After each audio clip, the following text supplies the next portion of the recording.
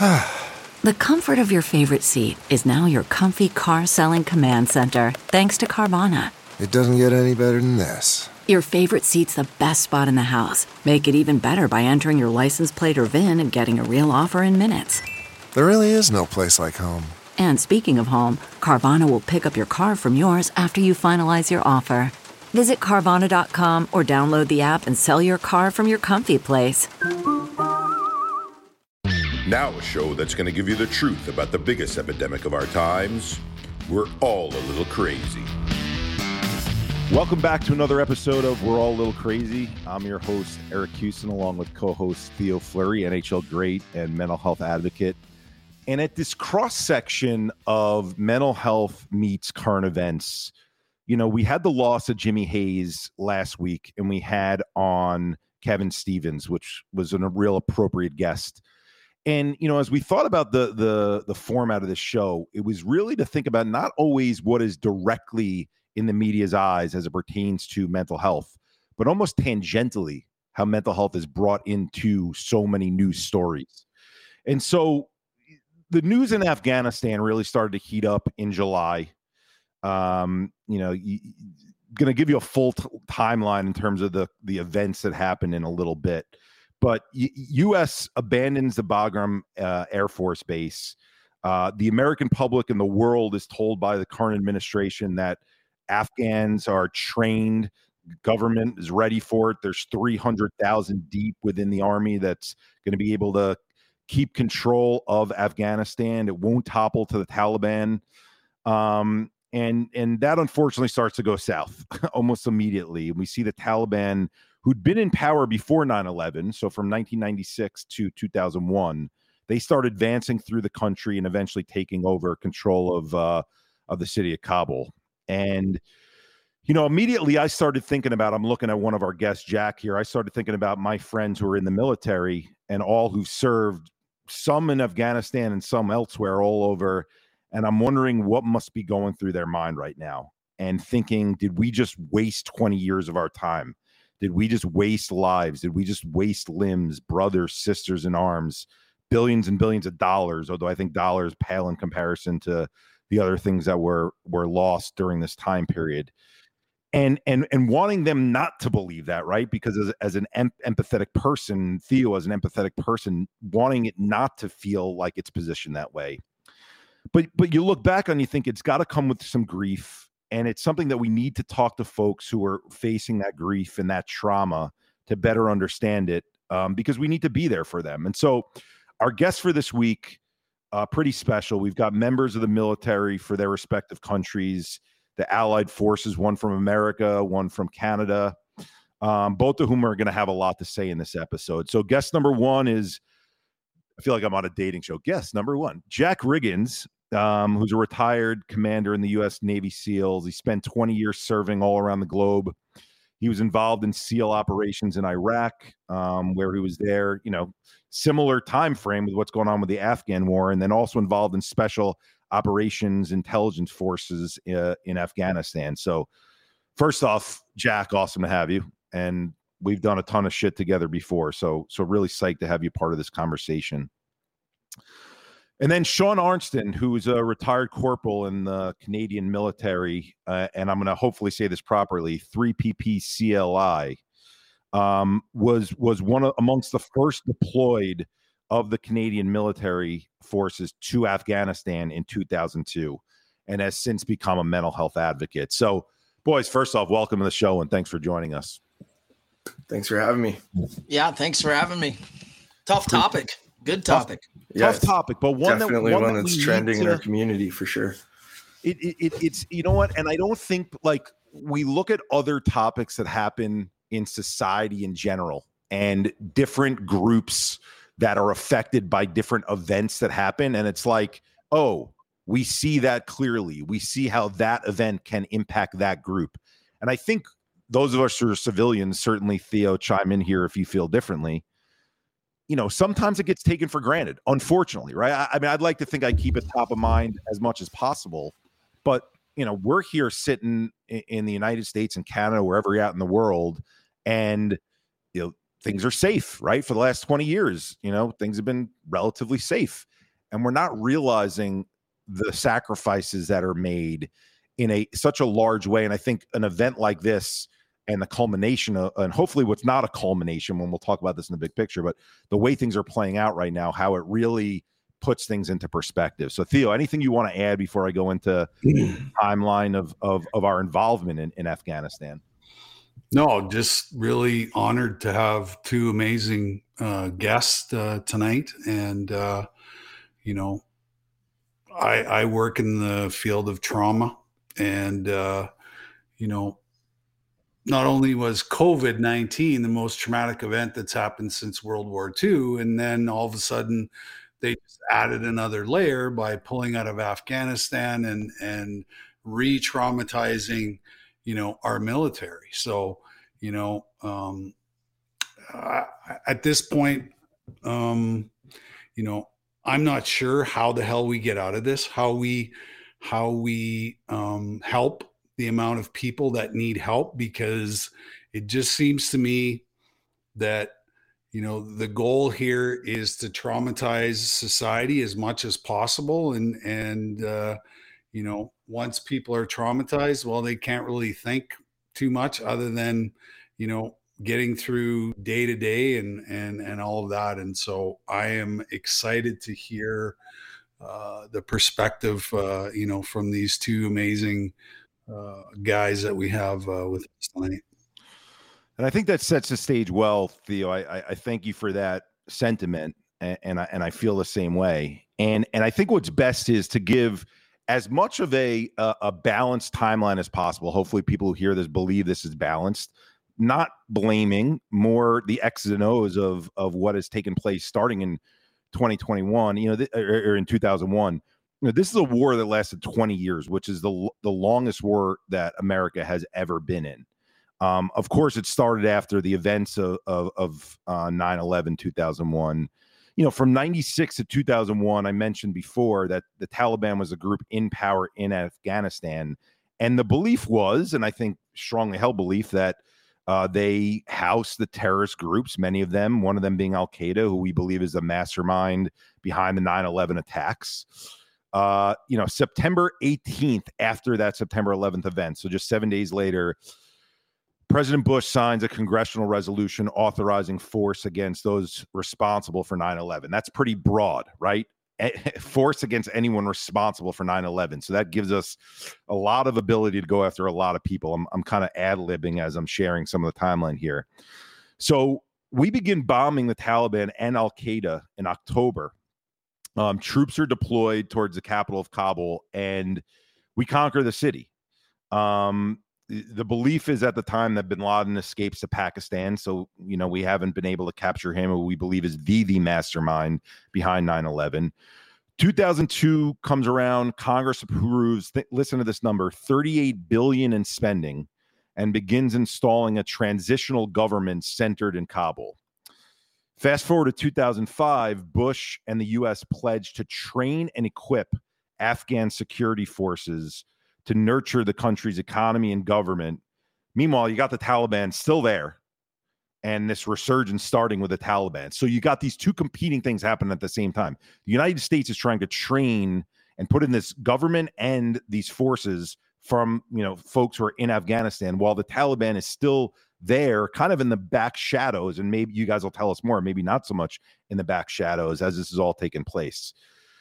2009, Obama sends in 17,000 more troops to stabilize what's going on with the Afghani government and to fight back against this, Taliban, let's call it, action and behavior. And then later in 2009, Obama sends 30,000 more troops, which brings the total over 100,000. Important number for people to know. We have 100,000 troops in 2009 in Afghanistan. Then you get to 2011, Obama does begin to withdraw troops, but 70,000 still stay there. And preliminary negotiations with the Taliban begin, which, again, can't wait to get your all's take on that, because we're negotiating, but we're negotiating with this group that's been housing terrorists for the 5 years before we ever got in there. 2016, Obama says that troops need to stay, right? So he says even after his term's over, Even as they improve, this is the Afghan army, the security forces are not as strong as they need to be to hold off the Taliban. Then you go to 2017, Trump's hasty withdrawal would create a vacuum for terrorists that they would instantly fill, just as what happened with September 11th. So he later sends another 3,000 troops in, bringing the U.S. forces up to 14,000. September of 2019, now we get negotiations beginning again. So in fairness, there was negotiations between the Obama administration and the Taliban. Now there's negotiations between the Trump administration and the Taliban to stop the war, right? That's the way they're referring to it. And the Taliban, importantly, is refusing to recognize the Afghan government that had been put in place. Okay. And so as they're negotiating and Trump is thinking about moving forward with a deal, Taliban bombs 2 different areas, kills 26 people, one of whom is a U.S. service member. Okay. February 2020. And by the way, as we go through this, after, if you guys have facts to correct me on here, please do so. February 2020, U.S. and Taliban finally reach an agreement to withdraw troops from Afghanistan, which will the target date is May 1st of 2021. And as part of the deal, the Taliban agrees that they're going to cut ties completely with Al-Qaeda and refrain from attacking U.S. forces. I'm kind of a little bit rolling my eyes as I read that. You know, I think as a citizen, that's my take, being a little bit skeptical on it, but that's what we're told. Biden gets in, obviously, in early 2021, says he's going to continue with the withdrawal, but decides to push the deadline back at first to 9/11 of this year, of 2021. Now we get to real current events. July 6th happens. U.S. forces abandon Bagram Airfield, a decision that I'm sure is going to be critiqued on this conversation. That's the largest military base and facility that Americans are controlling, the Allied forces are controlling. And Biden says we are going to be fully withdrawn by August 31st instead of what was originally going to be 9/11. Then August 15th, the Taliban, after watching the way that we're withdrawing out and we've given up the Bagram airfield, the Taliban topples many cities, gets into Kabul, takes over Kabul, and basically the Afghan government and the Afghan army just folds. And Biden, shortly after that, in an interview with Stephanopoulos, says that we are not going to leave any American behind. We'll get everyone out by the deadline of the 31st. I'm landing the plane here. August 26th, we have the unfortunate situation that the ISIS, want to hear what ISIS-K means, but ISIS-K terrorists attack the American evacuation efforts, suicide bombing, what we hear from these terrorists all the time, what we've seen way too many images of now, the 13 U.S. servicemen and women and the 200 Afghans are killed. Obviously, their bodies brought back, the U.S. servicemen and women. And then August 31st, we're talking now on September 2nd, so this just happened. U.S. officials announce they finished their withdrawal, and it's believed that still over, and this might be conservative estimates, 100 American citizens who wanted to leave are still back there, still left behind. We could call them hostages for that matter, along with thousands of Afghan allies. So, guys, sorry for the really long intro, but I thought it was important for everyone to hear that. It's a massive list of a timeline that happened. And what I wanted to ask for both of you, just as a starting point, the fascinating thing about having you both on, you're both around the same age. You both started in the military roughly around the same time. You're both, asked to serve right after 9/11 happens and we get involved in these wars overseas. So, Jack, maybe starting with you, what is going through your mind?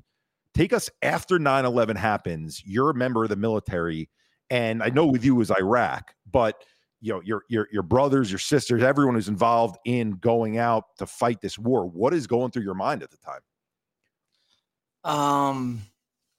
Well, when you're young like that and you've just kind of got all the training that's required and all of that money put into you, and in our case, do these long 1.5 workups where you're honing your skill kind of as a small unit, and also doing what we call interoperability with at least U.S. assets. At that time, I hadn't yet worked with a foreign force.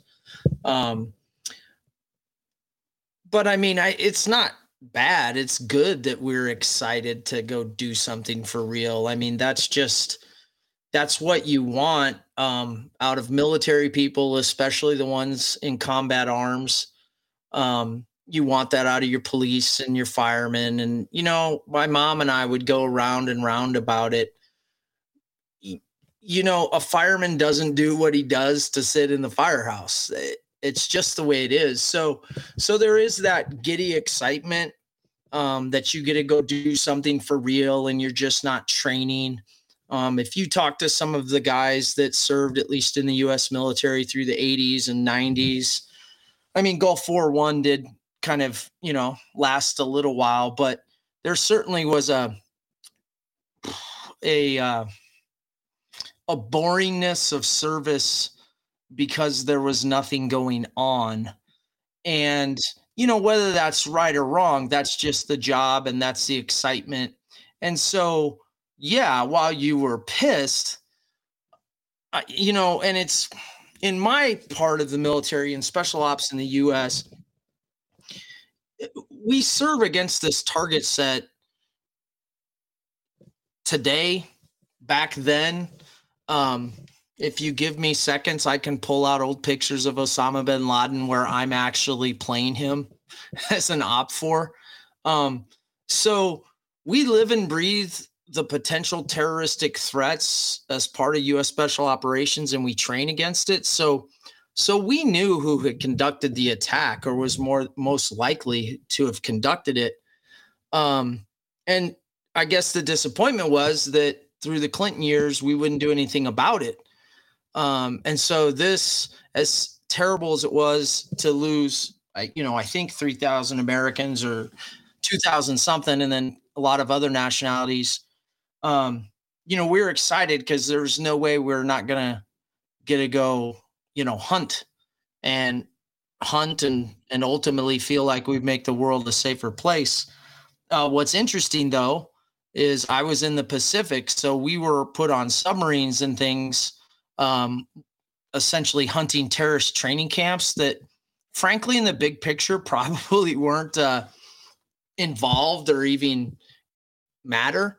And then Afghanistan, obviously, Shaun was really on the ground super early. I mean, I know Americans that were on the ground as early as October, up towards Mazar Sharif and working the north.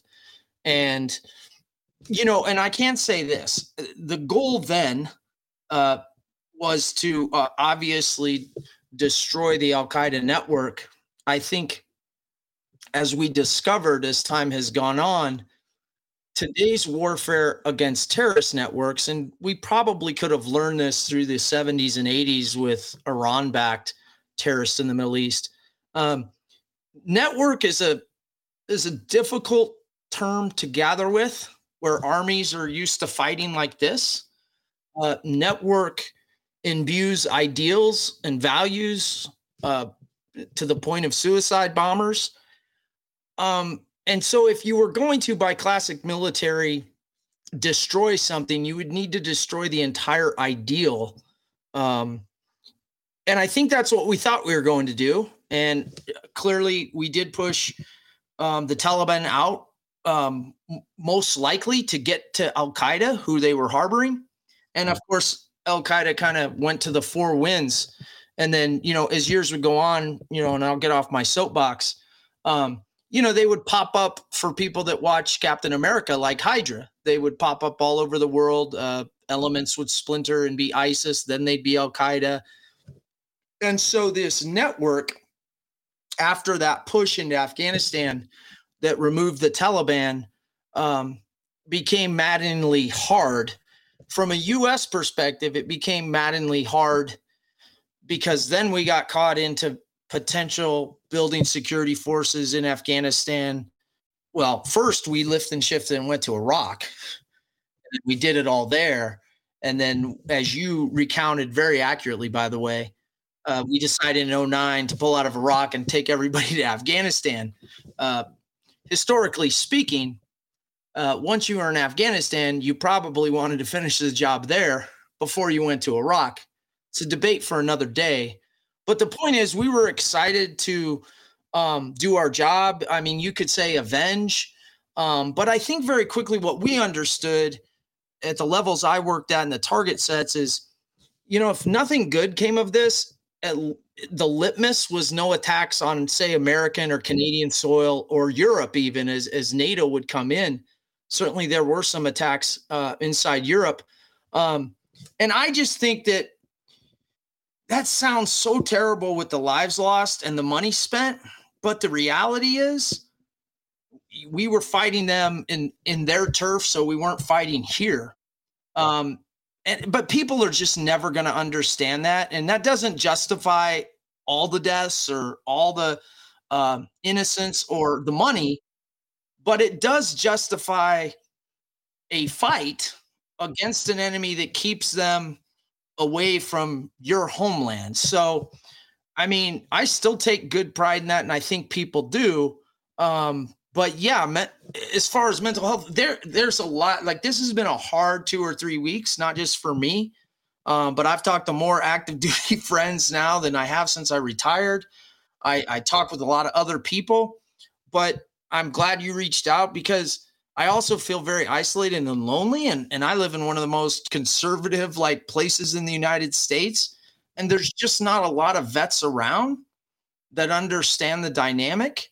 Like, I'm not going to understand until Shaun talks, where he was, what he did, because we would know each other if we crossed paths. But I'm going to identify with everything he's going to say, and I'm going to understand the frustrations. And I wrote a former CO the other day, and I just put tired, cold, lonely. And then I said something like, I guess I need to take a breath and start sharpening my axe again. Because I wanted to come home and raise my kids and be done with it all. Sure. And this brings back reminders. And here's the deal. It's worse. That's the problem I have is 20 years ago on 9/10, you had a bunch of guys on horse who believe in extreme Islamic law and did whatever the hell they did in their side of the world. Today, they might be the 8th or 9th most equipped military in the world with modern hardware. The Taliban will be in control of that landmass. People get confused all the time. They will side with ISIS when it suits them. ISIS will side with them. Al-Qaeda will side with them. And they'll continue to spread. We gave them a home. We gave them armament. And the Western world and values has a bigger threat today than 20 years ago. But the point I want to, as I transition to ask Shaun about his experience, what you touched on, as much as you're talking about cold and empty and isolated right now, you did also mention the word pride. And take it from someone who's a U.S. citizen who watched 9/11 happen outside of his work window. What you all did for us in terms of safe harboring, right? And making sure our country was safe here, that debt can never be repaid on our end. And I'm sure, Theo, you probably feel the same way as you're raising your hand. I was 20 blocks away in New York the day it happened because I was playing for the Rangers at the time. And so we were getting ready for training camp, and then, all hell broke loose. And I know as a member of a team how something like that shakes you to the very core of who you are as a human being. And you're like, holy shit, am I safe? Am I going to be safe? And, it's these two gentlemen who stepped up and wore each of our country's flags on their sleeves, and they went to take care of business so that we could feel safe, and that, like you said, that debt can never be paid back. Can't be paid back. And Shaun, as Theo shares that, Jack went into there was an excitement level, right? They trained and now they're ready to avenge, right? He used the word avenge. It's hard for me as an American to fully understand. And then also someone who never served in the military, what is going through your mind at the time? Because 9/11 happens. I don't know if you consider it on your soil or, your neighbor's soil, right? You look at it that way. NATO and then ally, you're for sent sure. out. What was that? A NATO ally, yeah, for sure. Yeah, a NATO ally. And neighboring country. Is there a piece of you as you're deployed out there, are you saying, like it's not our country that it happened to? Is it like, what is your feeling going in being deployed out there? Well, when 9/11 happened, I was the unit I was with is part of what they call IRFL, so Immediate Reaction Force Land. I was deployed to England on an exercise, and I just completed a 36-hour patrol, and I was racking out, and someone was like, "Hey, you got to come listen to this radio," and I kind of shrugged them off, and then my sergeant major woke me up and was like, "Hey, you got to come over here. We're at war," and I'm like, "What? Are you guys like? Is this part of the exercise?" But then it was like Jack said, it was like, "Oh fuck yeah, it's on, man! This is my fight." My grandfather had his fight. My dad was a soldier, and like I joined in the reserves in the mid '90s. We called it the decade of darkness in our army. There was like it was boring. There's nothing going on, and it's like, here we go. This is it. We're in for a fight. And then there were some Americans deployed with us on that exercise, and I just kind of watching them and thinking, holy fuck, like these are their citizens, and fuck, like, and then when we just started gearing up to go. So, more exercises, more training, more stuff, and particularly with a lot of air assault stuff we did in our workup training within a few months before we deployed. I deployed in February of 2002. Can you describe for everyone who's, most of the world has never been to Afghanistan, even more of the world has never been to Afghanistan during war. What is it like when you land there as a service person? Like, are you do you feel like you're in this surreal movie almost happening? Yeah, I guess the first thing that hits you is the smell. And then the heat, right? Like, it's just like, fuck, as soon as you walk into it, that's two things that I'll never, and then I don't know, you're just there. Once you're there and you're doing your job and you're getting after it. But when we landed at Kandahar Airfield, it had already been secured. The Rangers had parachuted in and secured the airfield.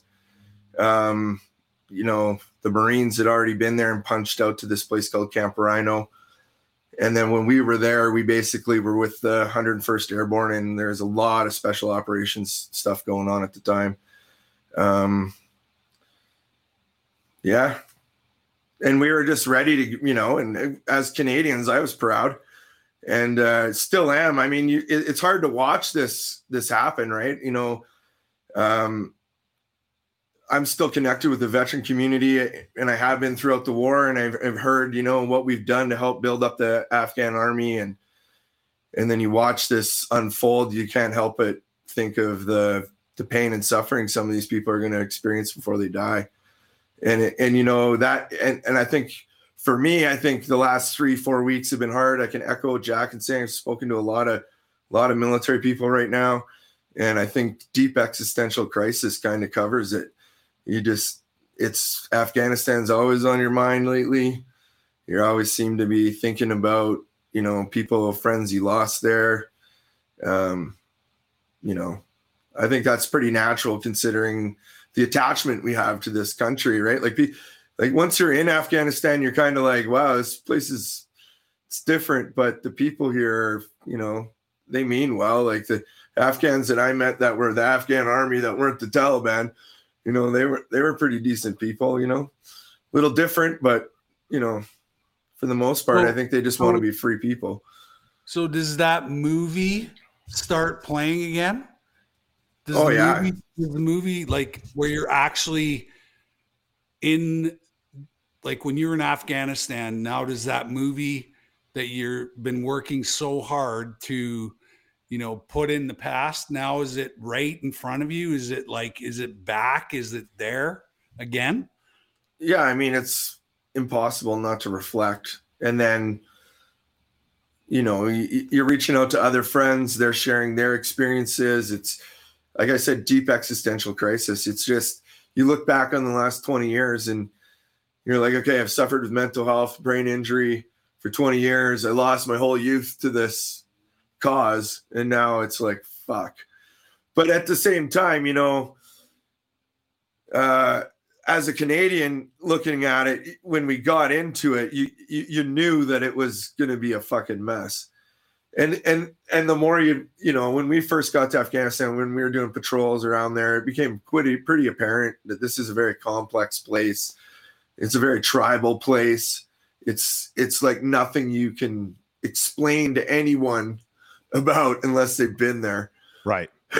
without having a lot of time, right? And I'm interested in diving in as much as you guys are comfortable to that piece of it. And part of what we do on this show and as a movement generally, the reason why the name of the organization is Same Here is because we try to take what individuals have been through and then figure out ways to put yourself in their shoes or share in what the experience was or is.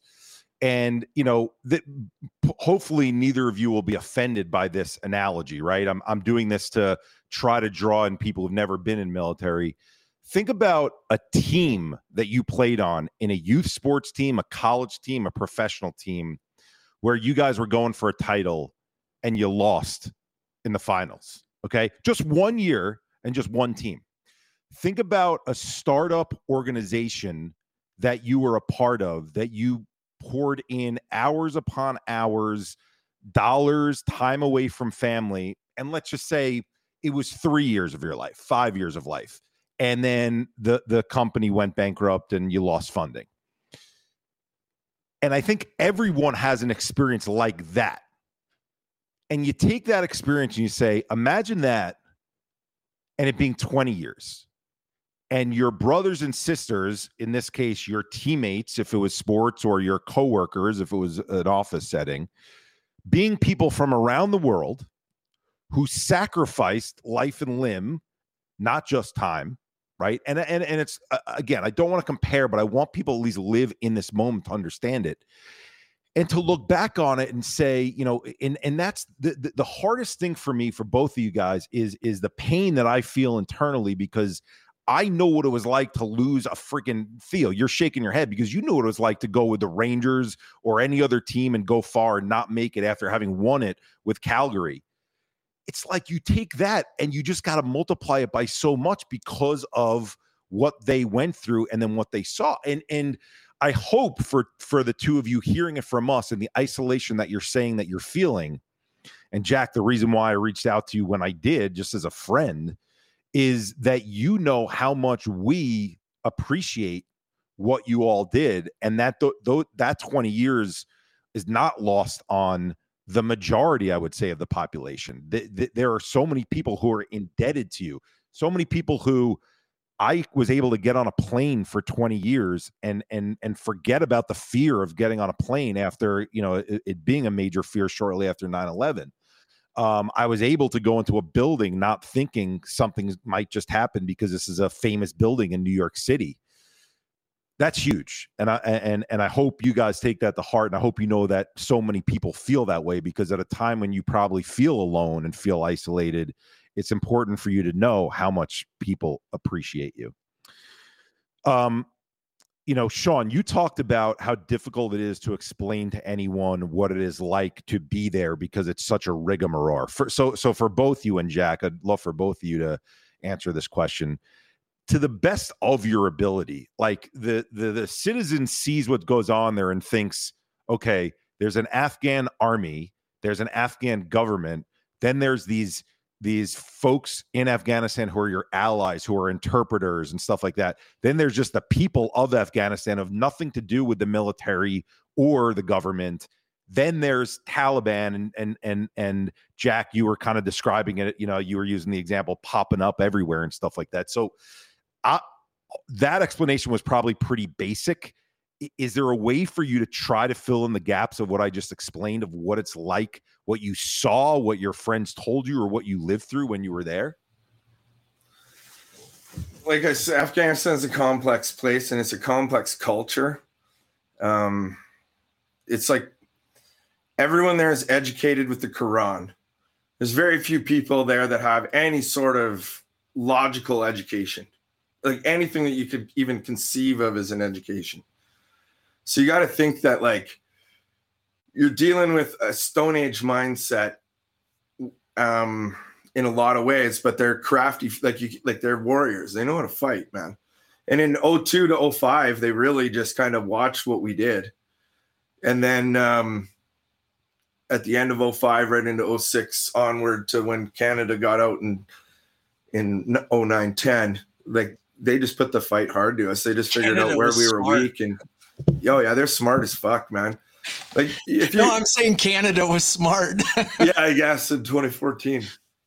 But what's interesting is when I first got to the battalion, the Canadian Airborne Regiment had disbanded, and then it formed into the 3rd Battalion. So they were kind of a light infantry role, which is kind of a lot more small unit tactics, not a lot of reliance on mechanized vehicles or anything like that.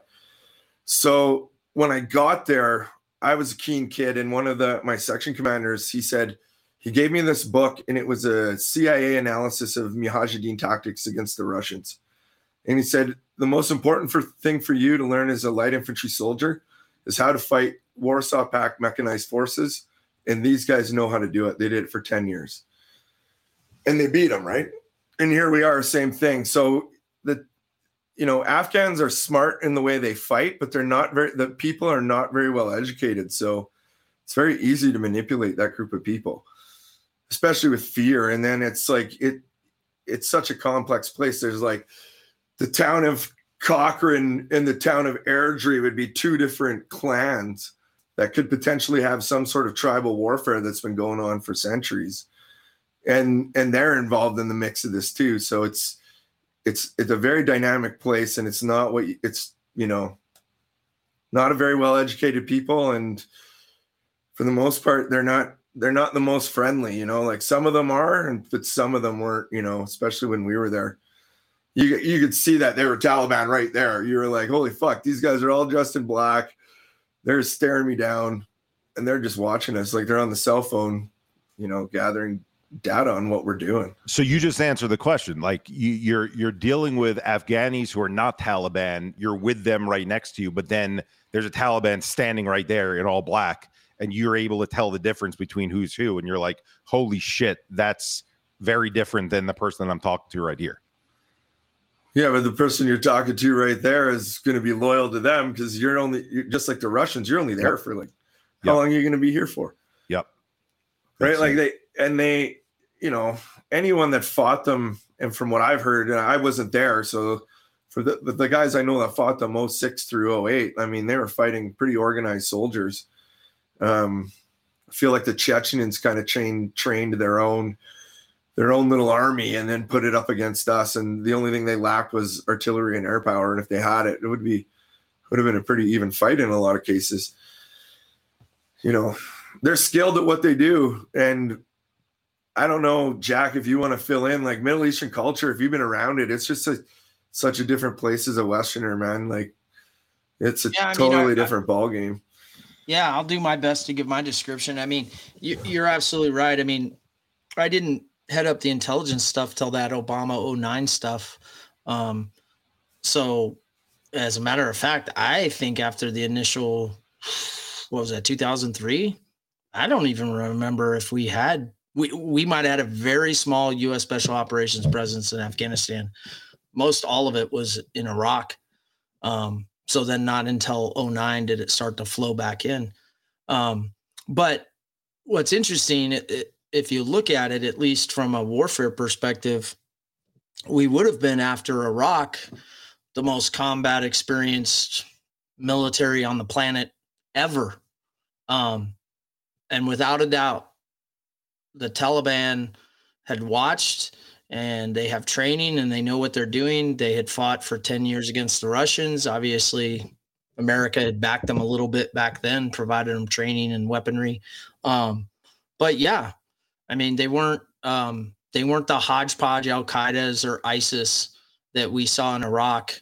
And they more resembled actual military units, and, could communicate and do advanced tactics. So it's not a not formidable enemy when it comes to the Taliban.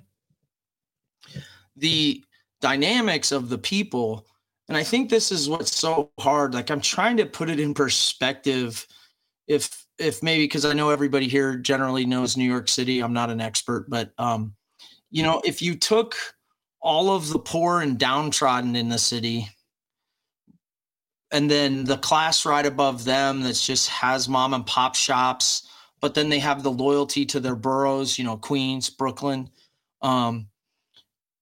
But a vast majority are living way below the poverty level of no education, and they're just looking for, you know, a hand me out, or they're going to be a runner to get their water for the day. That kind of does it justice. But the word I would use is not educated, Quran, belief in Islam, is zero sophistication. Okay. You know, 1 or 2 pieces of cloth you wear for your lifetime. And so this, and you said it, Shaun, and I thought it was a good word for people to understand. Very manipulative, potential to be manipulated people, both by something like radical Islam, also by an oppressive force, Taliban, no ability to fight back, right? Like, hey, man, I just want to raise my kid, do the sheep, and, you know, raise my sheep and get water. So basic necessities, folks, the vast majority. No women's rights, no education for girls, babies, cook, be done with it. And most males, fighters or die. But, you know, the Taliban's not stupid. I mean, they want to have infrastructure. So obviously males are going to perform those, you know, low-level works. So great fear in the population. And in the end of the day, obviously, we would as well try to, quote unquote, manipulate them to find targets. And I think this always summed it up for me. We might carry lots of cash, and some guy would turn down 10 years of wages for one piece of information for a fucking chicken. Like, I can change your life right here. And he's like, no, I need a chicken to feed my kids today. You're like, no, you can buy 10 billion chickens for the next 40 years. No, I just need a chicken. You're like, okay, go get a chicken, you know, or tires for his car. And so this game plays out with an unsophisticated population or educated population. At some point, obviously, we say, oh, we're going to form a security force, and, oh, we're going to have a government. And there's a big thing, if you've been watching the news in the U.S., about generals lying over the last 20 years. I don't buy that, meaning, at least in America, people have to understand the senior generals are usually appointed by the then president of the United States. And so at that point, they begin to get kind of caught between political whims and military tried and true practices. And it's so hard because it's not a lie to say over the last 20 years, we're making progress in Afghanistan. It's also not completely the truth, meaning, what do you want accomplished there, right? So if the goal is just go get Al-Qaeda and get them on the run, well, that was done when Shaun was there, and a guy like me would have never seen any of this. It was done. I mean, yeah, they went in hiding, but they went all over the place. You know, and at least in America, and I think, you know, our allies have always helped us. And that's one of the things I'm very frustrated about, is I feel a responsibility just as an American guy, having worked with everybody.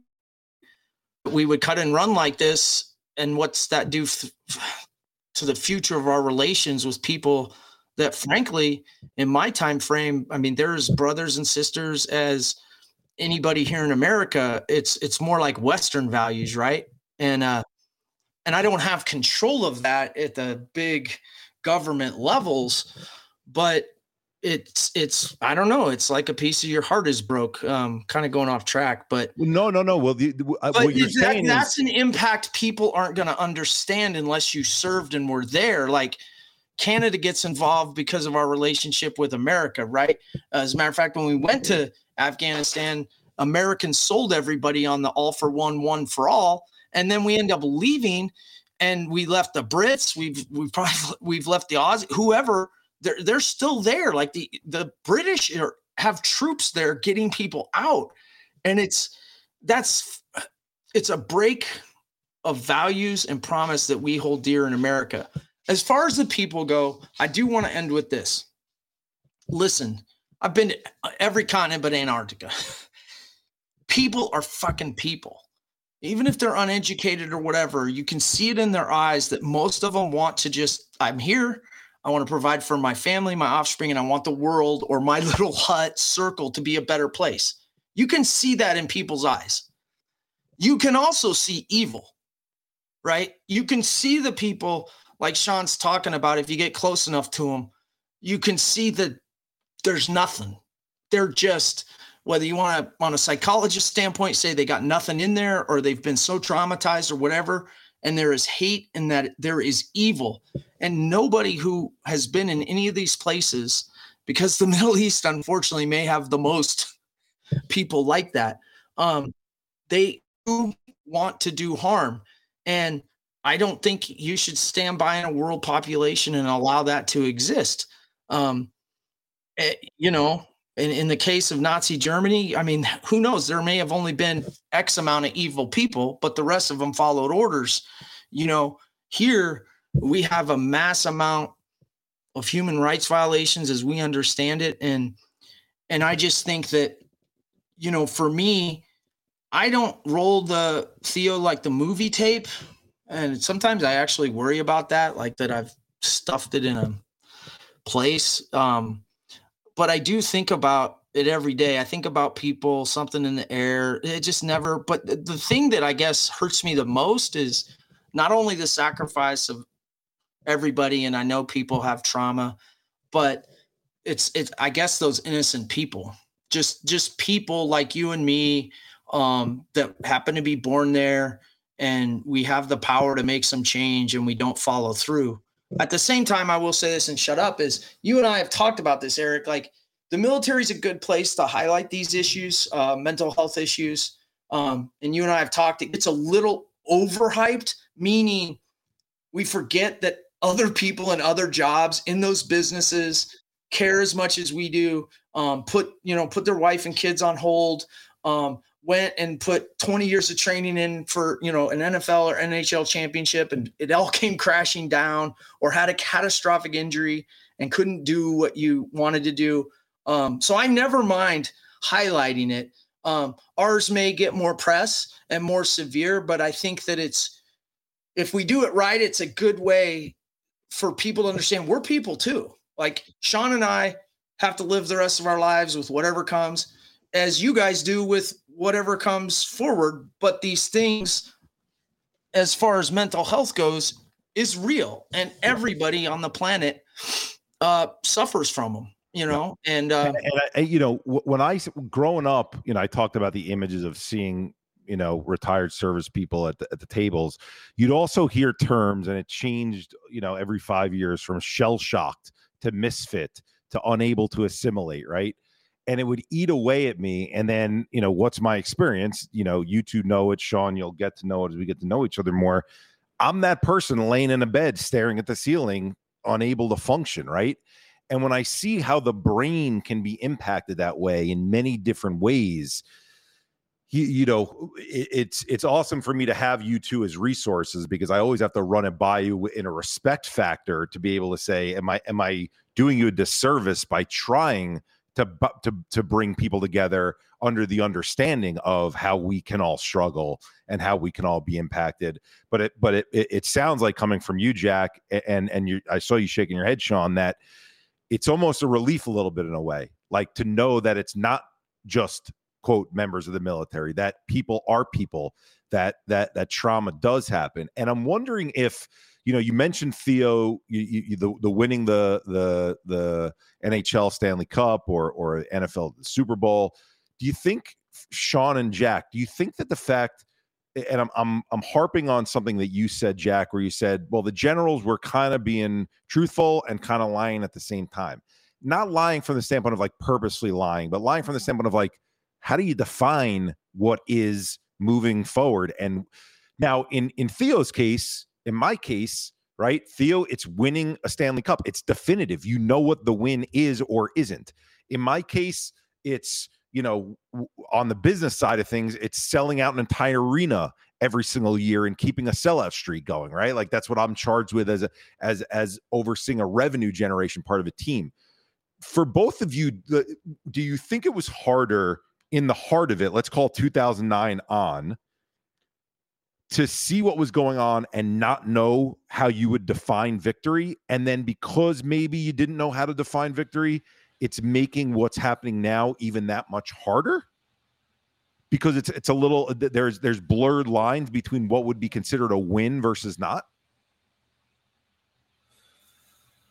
It's a tough question to answer, I think. I think the way I looked at it, 09, I'd already been out of the military. So I was starting to look at ways to help people with mental health when they got out or when they were still in, while they were transitioning. So I think for me, I just kind of put win or loss on a back burner and was just content with thinking we made a difference, we're making a difference, it's going to be okay. And now when you look at it, it's like, oh fuck, well, it's definitely not going to be okay there. We're right back where we started. We literally, except the Taliban are way better armed. The Russians at least took their shit with them, right? Yep. So what I'm hearing from you, Shaun, to paraphrase that, is victory to you was making a difference. It wasn't necessarily that this thing had to happen where the Afghan army takes over and now rules for 20 years as a democracy running Afghanistan. It's we were in there to make a difference. That's a victory. Yeah. That's the way I saw it. That's the way I had to process it, I guess, as a soldier, like in 09, we're still losing friends, right? And and for me to process that loss, it just had to be like, okay, it was just like my grandfather's war. Just that's, we're doing it. There's a reason. And now, I think, Jack, heartbreak is I guess the biggest. And the same thing, I looked Afghan interpreters in the face there at the gate. We're guarding the gate and watching while they search them and shit. So, they get out and process. I engage conversation with this kid. He was probably 17. He's probably the most educated, some of the most educated Afghans I'd ever seen. Could hold a conversation in English. And I told him, if you work for Canada, they're not going to let you down. You'll probably just get to come immigrate. It'd be a good way to get your family out of here. And because I just assumed, being Canadian, that my government would just, they'll probably make a deal like that. That's how it goes. You can trust us guys. And now I'm thinking 20 years later, that kid's going to be 36, 37, probably worked for us the entire time. Is he out? Is he there? Is he being skinned alive? Is he, being horrifically murdered? And those thoughts cross my mind. I don't think it's so much as a playbook, but it's people I encountered, where are they? What are they doing? And do you kind of know, Shaun, thank you for sharing with me what would be considered, progress, movement forward, victory, if you will. And then you're sharing with me a very personal story about a kid who sounds like he was 16 years old at the time when you knew him. And then the what if scenarios of what might he be going through right now. So was Jack, maybe for you, in hearing that from Shaun, was there part of you that knew we're making a difference, that is victory, but no matter how this plays out, even if we had pulled out better than we had over this last 2 months and it was, quote, more successful and we didn't leave allies and Americans there, we didn't have the deaths of the 13 servicemen and women, did you kind of know that the volatility of the region was going to leave people in a precarious situation regardless? And so you had to look at it our time there is our time there to make things better for the Afghani women, to be able to be educated, to start to learn other ways of culture outside of what it's like being in Afghanistan. Again, to protect anything from happening overseas. I almost, if I'm in your shoes and I'm hearing you say that, Shaun, it's if you know the Taliban is that dangerous, that it's hard to just eliminate them altogether. You almost got to say, I'm here, and during the time I'm here to make the impact that I am, but I also have to understand that in the long run, some of these outcomes are going to take place. Yeah, that is a great question. I mean, I agree with Shaun. Like, I feel very comfortable and have a lot of pride, both in individuals that I'll never know, that I've run across, that even if it was that, in Iraq, the 10-year buffer, or in Afghanistan, this longer buffer, they had a better quality of life, no matter how they chose to use it. They did have opportunity, and so there's a buffer in that kind of oppressive way they used to live, and then that individual thing. Now, I would probably drive myself crazy, or I'll definitely, if I get stuck on that, Yeah. the what ifs, I need to go talk to somebody or a lot of people. And I'm sorry I brought it up, by the way. No, but it doesn't bother me. I mean, because here's where I'm going with it is, so that individual part of it, again, because you see these people, in my case, you might have slept with them, in their houses and stuff. And some are more reliable than others, but that goes the same thing in the homeland. Like, now that I've been out for a few years and quote unquote reintegrated into society, I struggle a lot because, and this is going to sound terrible for some of the Americans out there, but it is what it is from my perspective. Some of you aren't worth fighting for. And you make me more sick than some of the people over there. I mean, the Taliban would line up and fight you with honor. The Iraqis and different elements, I mean, yeah, they had their beliefs, and yeah, I didn't share that, and I had orders to do something else. But, I have to look for Americans and people like you guys that are trying to take what you have, not only in freedom, because not everywhere is free, but experience, and pass it on, even if you only make the difference in one person's life. And then, to me, see, what do you need me to do? I'll run through a wall, do whatever, because that's how this world gets better, right? And Shaun's obviously hit that running earlier than, when I was still in the military. Those are important things. And I guess what frustrates me, to your win thing, and I said it earlier, is, well, what is a win? Because that's defined these days by politicians and sometimes these generals. Listen, I thought with Afghanistan, we'd do what we didn't do in Iraq, which I was very much part of both of these planning and going up to Washington type things. Obviously not this most recent one, but militarily, most of us thought that we would grab an air base, say in Iraq, Al-Assad out in the middle, kind of like Bagram. Maybe you have 2,000-3,000 troops of NATO. You do a rotation through there. You do training exercises, and you help the security forces, because they don't need much. They need enablers. Once they're trained and equipped, they really need technology, and, they just need that backup of firepower that usually from us comes from the air, artillery, things that can shoot. And then they need advisors. We, and I'm sure Canadian soft, my guess would be, we deploy all the time and train foreign governments and foreign nations. I mean, it's called foreign internal defense. And I think about that, and that's how I thought Iraq would end. And President Obama went against the wishes of the military. We pulled out. Well, I thought Afghanistan is the perfect thing for that, because Bagram's where it's at. If you looked at what could have been, you could have had two Western bases, one in Afghanistan, one in Iraq. The one in Iraq sits between Israel and Iran, which is pretty good. You have influence because you're there. We can send our troops. I mean, the United States alone probably has 200 to 300,000 troops abroad right now. What, 7 aircraft carriers with 5,000 people deployed? And we couldn't leave 3,000 rotating through over the next 40 years. I thought that's how it would end. And maybe I'm naive. Maybe I'm a hopeless romantic. But to me, knowing that generations in all Western countries will volunteer to serve not only their country, but as a coalition, the greater good of mankind, to push back evil wherever it appears.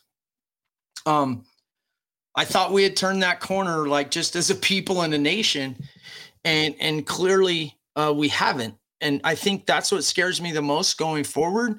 Each time evil pops up on the planet, and if you're a military historian a little bit like I am, just go back to the Bible.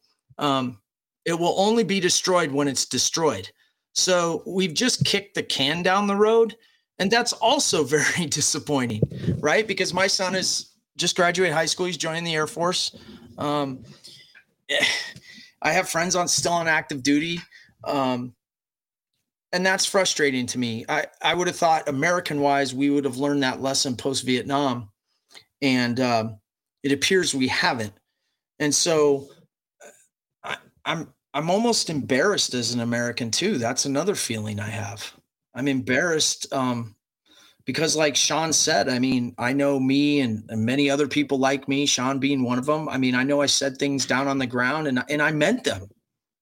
I meant them at the time to help these people. And I thought I thought I was the tip of this spear of American foreign policy, in that area and military, if it will be. I mean, for God's sakes, I commanded all SOF in Ramadi and Fallujah.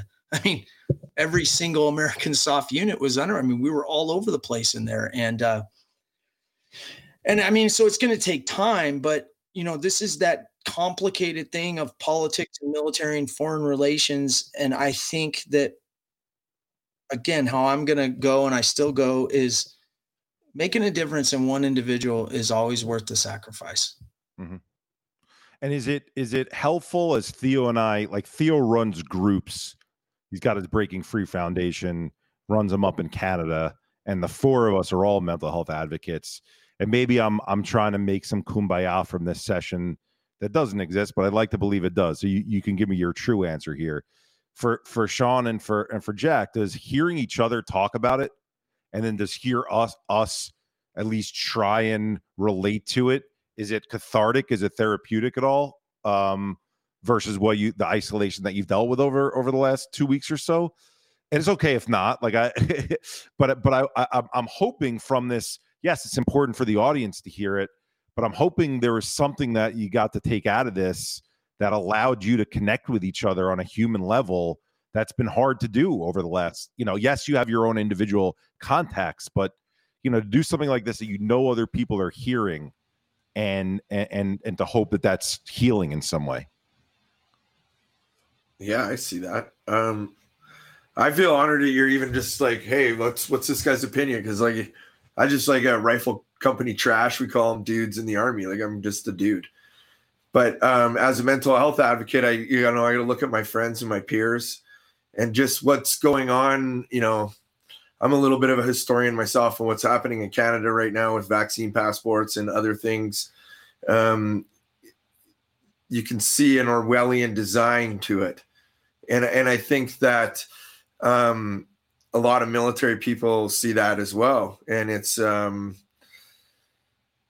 that's kind of, on top of Afghanistan, there's this concern I feel in my own country that there's mistrust in my government. There's mistrust with the direction they want to go. And I feel like I put a lot on the line to defend this stuff that's just being fucking thrown away in Parliament. And it's, I think that on top of Afghanistan is creating this deep existential crisis that I've said is just that, like, a lot of guys now are like, holy fuck, like what did we do this shit for? Did we really follow our grandfather's example? And my grandfather fought in the Second World War. So, did we, are we holding the torch up high right now as a society with this COVID stuff? And there's those things I feel are vexing to me anyway. And in our community, it's called, there's 14,000 voluntary releases in the Canadian Forces right now. Canadian Forces only has like 60,000 dudes. You can put them all in an American college stadium to watch a game. That's every airman, sailor, and soldier.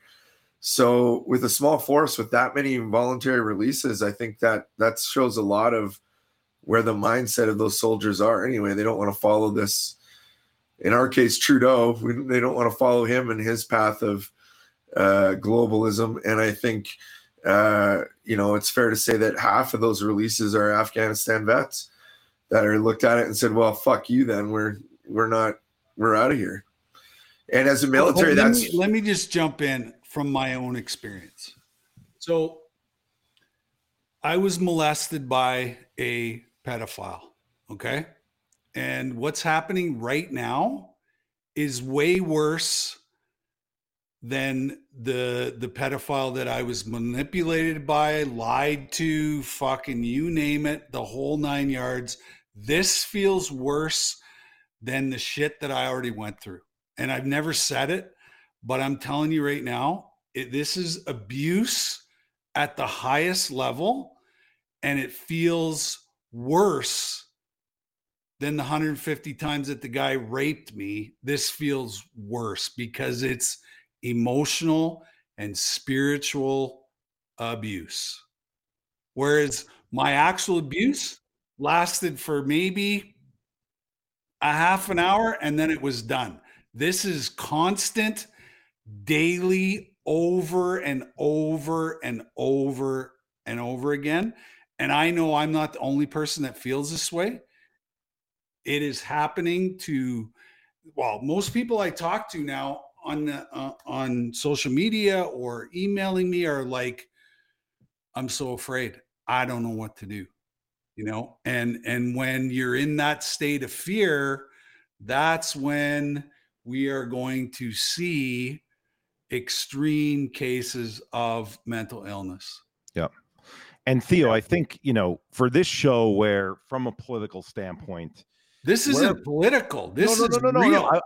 I want to make this statement because I think it's important for people to hear is you got two folks who served in the military. You got Theo, who was traumatized at a young age, that when you have a hypervigilance towards mistrust, towards being manipulated, your radar senses are up for being manipulated and having mistrust in other areas. And I think that's what is being shared here. And I share the Theo because you're right. You're not making it political. No one here is making it political, but people will hear those comments and will internalize them politically. And I thought it was important to give some context to it overall, because when you've been through stuff and you've been in that tug of war of mistrust and not understanding and feeling like you're being used, man, like when you see the pattern again in some way, like you feel like you're stuck in it. And that's what you guys are describing right now. And it's an awful feeling. Yeah. The world is being triggered from their past traumas, except that it's reality. Like this is real. This is real. Yeah, like today in Alberta, I don't know, you guys probably don't know this, but our provincial government is now offering $100 for everybody to go get the vaccine. And, I don't want to get the vaccine simply because I'm healthy. I've read I'll roll the dice. When it comes to COVID, fuck it, I'll roll the dice. I rolled the dice in Afghanistan, I'll roll them with COVID. I just don't want to do it. If people want to get vaccinated, go right ahead. If you don't, go right ahead. Whatever floats your boat. But if you don't do it, you shouldn't be coerced. The Nuremberg trials went through this shit. And I think as a veteran, and Jack said it, and there's a lot of Canadians that weren't worth my sacrifice, that weren't worth my friend's sacrifice. I've said that to people, so I've lost them. I'm an abrasive guy. But it's true. There's when we look at this, and I think, most of my friends were killed before they were 30. There's a few that were killed in their early 30s. Most of them were killed in their early 20s. And I think now as a 45-year-old, I think, holy fuck, like that guy, that's what this guy gave, is that 25 years of raising a child, having a wife, all the stuff that is gone. And then now I kind of thought, well, we're fighting for freedom. We're fighting for individual freedom. This fight will never come here. And I don't know about you, Jack, but I'm watching the cards stack up, and as a historian, I'm like, holy fuck, there's going to be a gunfight here soon. Well, eventually somebody's going to start shooting. Well, there'll be a gunfight from the Middle East, and we're closer to gunfights internally as a people. And that's what's really scary. I mean, Theo said it. I mean, everybody knows you're an idiot if you don't realize mental health has gone through the roof just because of COVID. And on many different levels, from children in schools to adults and, isolated home working. I mean, my God, in my little town here, I mean, just my own friends. I mean, my kids' friends, like we've had attempts, and like I've had to go like rescue people, like get there before the fire and rescue. And in one way, it's sick because I'm kind of like, oh, I'm alive. Like, of course, right. I used to be a high adrenaline guy, and I know all that emergency stuff. And you feel really sick. Like you just did a good thing. I would have felt terrible if I didn't respond. Like major depression, right? Trained, but didn't do anything. So at least I still will go, I still will act on the call to action. But then at the same time, like I'm sitting there feeling sick that like I helped, but then how did this little girl get in this situation? So, that's at an all-time high, at least in our lifetimes globally, or at least here in the West. Right. And then you add, we'll say your veteran populations. I mean, we have differing levels, right? But one of the things, especially with same here, that we understand is the more we talk, we realize that this is just everybody. And yes, we get it sometimes from our military service, or sometimes we get it from abuse before or after. The goal is to normalize it across it so we can communicate. But like, yes, for us, I think then you add this like last 3 weeks spike. I mean, I kind of felt like I was fighting on, because I do a radio show here locally where I talk about the local issues, government, whatever. And I felt like, true American, like, hey, get active, like start local, and I felt like I was already in a 270-degree fight, like on American values, on COVID beliefs or not beliefs, that whole Orwellian encroachment on freedoms. And I don't mind doing that because, once again, I mean, I feel it's my duty to at least provide facts and to people and research because I have the time. And it's, I participated in democracy by defending it before, and now I participate by research and activism with mental health. And yeah, but I didn't feel good. And I used the phrase this, are we winning? Am I winning at life? And I felt kind of task saturated 3 weeks ago with that stuff, the same stuff you're talking about, Theo. And you add this in and I'm like, my God, like I'm more experienced, I'm more stable than I've ever been. Yet I feel like I'm in a 360 fight. Now, to your point, Eric, yeah, it helps tremendously. Like I called all my bros that know of our relationship. I was like, dude, Eric reached out. It was like a godsend.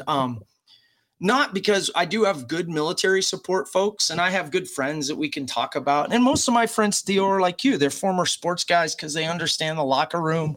They understand that striving together. We all miss that a little bit, but we move on, raise our kids and share. But it never leaves. No, that's like the thing people don't understand. It never, ever leaves. Yeah. And you compare everything to that. You compare every new group you have to that bond. Yeah. You compare every quest, either individual or as a group. Mm-hmm. It's a benchmark. Mm-hmm. And this conversation reminds me of what happens after the game. Yeah. When we're out. Yeah. Sharing some camaraderie. Yeah. And we're just talking. Yeah, you're just bros talking and you're learning. And I said last night to a guy, I said, yeah, hey, thanks for the chat while we were reloading our guns. Now we were on the phone, but when we used to reload and clean our guns, you get a lot of bonding. You get more bonding time, at least in the military. Shaun can attest to this, cleaning shit, working on trucks, working on weaponry than you do actually walking next to your brother. And I mean, that's where the bonds come. And all that flying on the plane, in the bus. So no, I love this because like I've said, I don't exactly know how to bridge the gap of when I'm frustrated with my own countrymen. Absolutely, some of them deserve it. I mean, there are evil people in America. There are people that are always going to be ideologically different than me. However, I still want to try to bridge that gap. And so I think I enjoy, from my experiences in the military and now civilian life, I enjoy talking about difficult subjects with other people that didn't have my experience. I enjoy talking with my brothers too, but we can often have the same experience where I can learn, and I hope people can learn that are a stay-at-home mom from me, or somebody, you know, in college, or some sports guy or anything out there. I hope they can go, wow, that guy did that for 20 years and he's just like me, or he's struggling with the same things I am. I mean, I don't think I've slept but about 2 hours every night, if I even got good sleep. I talked to my wife about it and my group. I mean, lack of sleep sucks. Quality sleep. And tonight I'll probably get a great night's sleep because I've been able to express it to you guys and meet somebody like Shaun. Like, dude, I played football with some Canadians and I was just waiting for his accent and processing, can I say it right, to come out. Like, yeah, like I love the Canadian accent, right? And then, I don't know. And so it takes me a little bit back to the team room of just trying to do good. I mean, it's easy to think of the military or each one of us as some God savior. No, I did my job. I did to the best of my ability. I'm proud of it. But yeah, I'm disappointed in the outcome. I'm disappointed in senior leaders. I'm disappointed with the handling of COVID and the fact that people might say I have to get a shot to go to Iowa. Like, are you kidding me? Like, what the fuck is going on, at least in America? I mean, I'll only throw them out. Well, I'm going to throw Australia under the bus too, because I served a lot with SAS. The last operation I did was with the Australians, and boy, if they weren't a bunch of good guys. And it's interesting because in times like this, we were out on a ship and we were talking and they were telling me about some crazy political stuff going on in their country. And I was like, what? This would have been 2014. And I mean, I couldn't believe it. And then lo and behold, I mean, look today, right? They're going to have to download an app with facial recognition, and the government will check in within 15 minutes, or they're going to send the police out to you. Like, what? I mean, thank God I'm not in Australia. But I mean, I heard these things, and that's just another front. And so my point is, that's going to add stress to people. It's adding stress to me. This is stress right now. But again, the whole mission of like same here and what you're doing, Theo, is I don't know any other way, folks. It's the same way I got sober. It's the same way I got over abuse. It's the same way I got off opioids, was to talk about it. And in my case, I had to get real raw. And you know what? If there were people that kind of couldn't handle that, I had to find the people that could handle that, because I have to continue to do that. And I'm probably going to have to continue to do it, God knows how long, with this thing in Afghanistan. Yeah. So that kind of like, I guess everybody, is at least familiar with the 12-step program. So it's fair to say like, this is, you're powerless. And that's sort of when we look at recovering from how to deal with Afghanistan, it's like, you're powerless, man. Yeah. And as a soldier, you didn't have a fucking say anyway. No, you thought you controlled everything, but it's a lot of fucking luck. And I think, a good way to wrap this, because it's this is more than we usually ever do, because this conversation was so important to have, and there's so many interesting and unique perspectives, is I'm taking from this, in a world where I see so much division, what I'm hoping people heard from Shaun, from Jack, from Theo's personal experience, seeing the world in a similar way to where Shaun and Jack is. And the only reason I'm not throwing myself in there is because I'm trying to be someone on the outside who's saying, let's bring this all together, is different perspectives are formed based on the different experiences that we have. And we got to get away as a society from being like, those MFers over there who are awful in this way. We got to get where we're talking openly like this, and where we're being raw, and where we're not just throwing campaigns at each other and digging our heels in on one quote side versus the other. There's commonalities that we can find out there, even with the people that we have some of the greatest ideological differences with. I do believe that. Yes, I'll attest to what you're saying, Jack, that there are some evil people out there, right? Some people have just been through some stuff, and getting them out of the dark side is really difficult. But I want to believe that the 90+% of the population, of which you see 45 splits in many cases, if people were willing to get together and have jam sessions like this, go back to what it's like to being part of a sports team where maybe guys didn't all love each other on a team, but they were working towards goals together. You bond with those people, even if they're not your best friend, even if that's not the person that you want to room with on the road. And what you guys just shared this, during this episode is invaluable. And I so appreciative that you said that you might have a better sleep tonight, Jack, because it makes Theo and I feel good about this. Shaun, I'm so appreciative that you said that you're humbled by being asked to come talk. That means the world to us. Just know that we are appreciative, Theo and I, on our end, that you guys wanted to have this conversation and you engaged as much as you did. And we're going to have you back on. This is too important of a topic for us not to discuss. Hopefully the topic will not be Afghanistan related. It will be, again, more the normalization of different segments of society dealing with mental health things, since you're both mental health advocates, and how we bridge gaps and make people feel more part of the same team. But incredible hour. I thank both of you. I know Theo thanks both of you.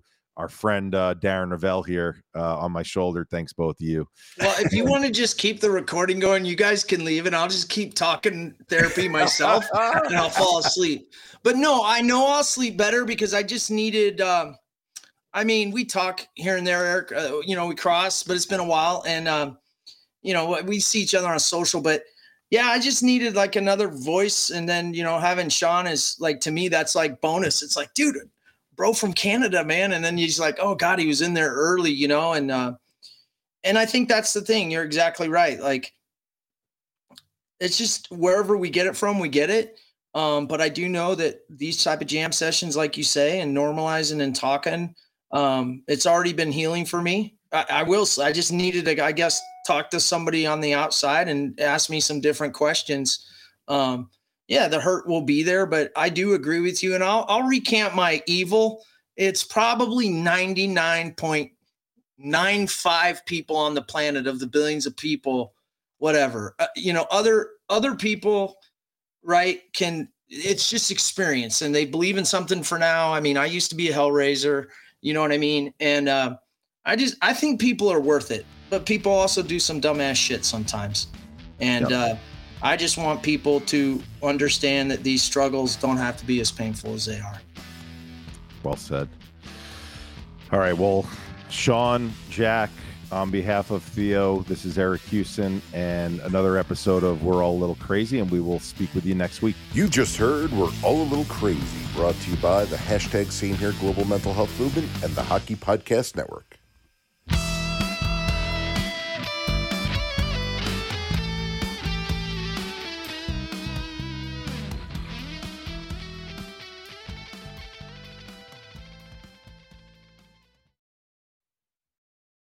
Mother's Day is almost here, and you can get her the most beautiful time-tested gift around. A watch she can wear every day from Movement. Whether mom's into classic dress watches, rare and refined ceramics, or tried-and-true bestsellers, Movement has something she'll love. And right now, you can save big on the best Mother's Day gift ever with up to 50% off site-wide during Movement's Mother's Day sale at MVMT.com. Again, that's up to 50% off at MVMT.com.